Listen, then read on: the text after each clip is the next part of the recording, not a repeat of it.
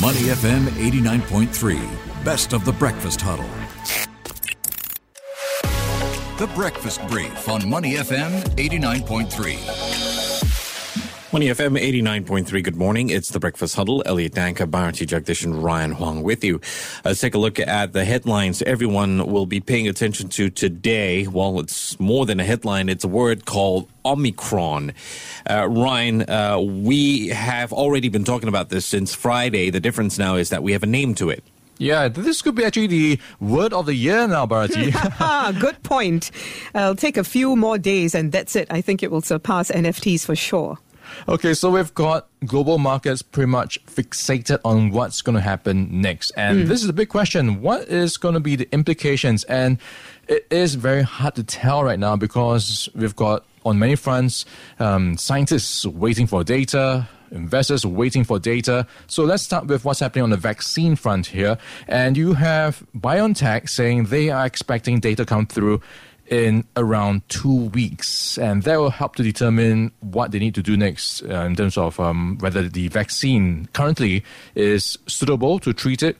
And Moderna suspects it does elude the current vaccines, and if that ends up being the case, a new vaccine will only be available in the early part of next year. So that's going to be more waiting. And you can imagine with that type of uncertainty, that type of wait and see, the jitters will come back into the markets. And we saw that to a certain extent playing out on Friday. And Citigroup says this could play out for 2 to 8 weeks, where you've got investors just trying to figure out what to do next. And that could just mean people taking money off the table, going into safety. And that was what we saw on Friday. Investors just selling off on stocks. So a different Black Friday. It wasn't buying, it was selling. So you've got them going to safe havens like bonds.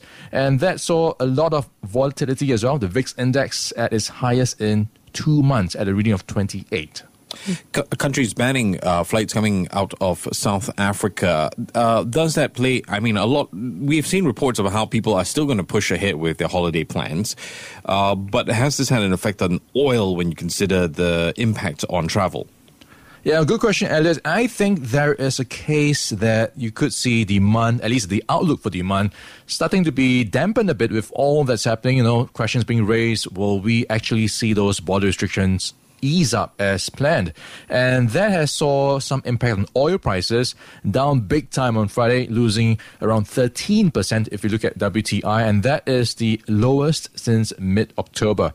And if you look at what's happening in currencies, also a similar flight to safety. If you look at the US dollar, that declined against the likes of the euro, the pound, and in turn the safe havens were doing well. Just to point out, the Japanese yen was up 1.4%, rebounding from its weakest levels in 4 years, which was lingering at last week. So it's now the dollar yen at 113.5, so sinking under 114.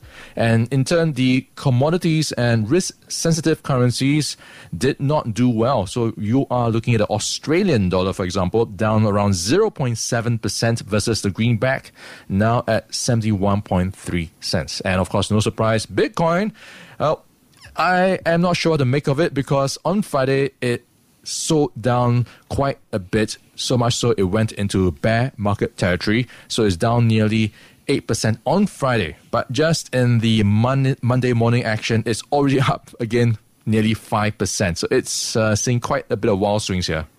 One might say that, the Omicron is affecting all currencies similarly, Bitcoin being a cryptocurrency, of course. But like you said, you don't know what to make of it. If you had to hazard a guess, what do you think today's high is all about, considering Friday's low? That's a good question. So if you look at where we are previously with the high for Bitcoin, it was around 69,000. Looking at prices of Bitcoin, where it stands, it is at $57,000 thereabouts. So this is jumping back from 54,000 last Friday. So it's going to likely see wild swings as we continue to see this development unfold. And of course, a lot to watch out for in the coming days. Just today alone, we are watching out for Singapore and Malaysia's VTL to open. A lot of people excited about that one, right? But how will all of this be affected by Omicron going forward? Yeah, so we've seen many countries starting to think twice about the type of management measures that should be in place. And Singapore is also putting out a few new announcements on that front. So if you look at what's happening for the travelers who are coming here, they will be subject now to an ART test on arrival. And just to recap, we have the land crossing opening up, and we are expecting the first land VTL travelers sometime at around 8 a.m. And the Changi Airport KLIA VTL also will be in focus. And on that front, the travel front, Singapore has decided to defer VTLs with Qatar, Saudi Arabia and the UAE on those Omicron variant concerns as well.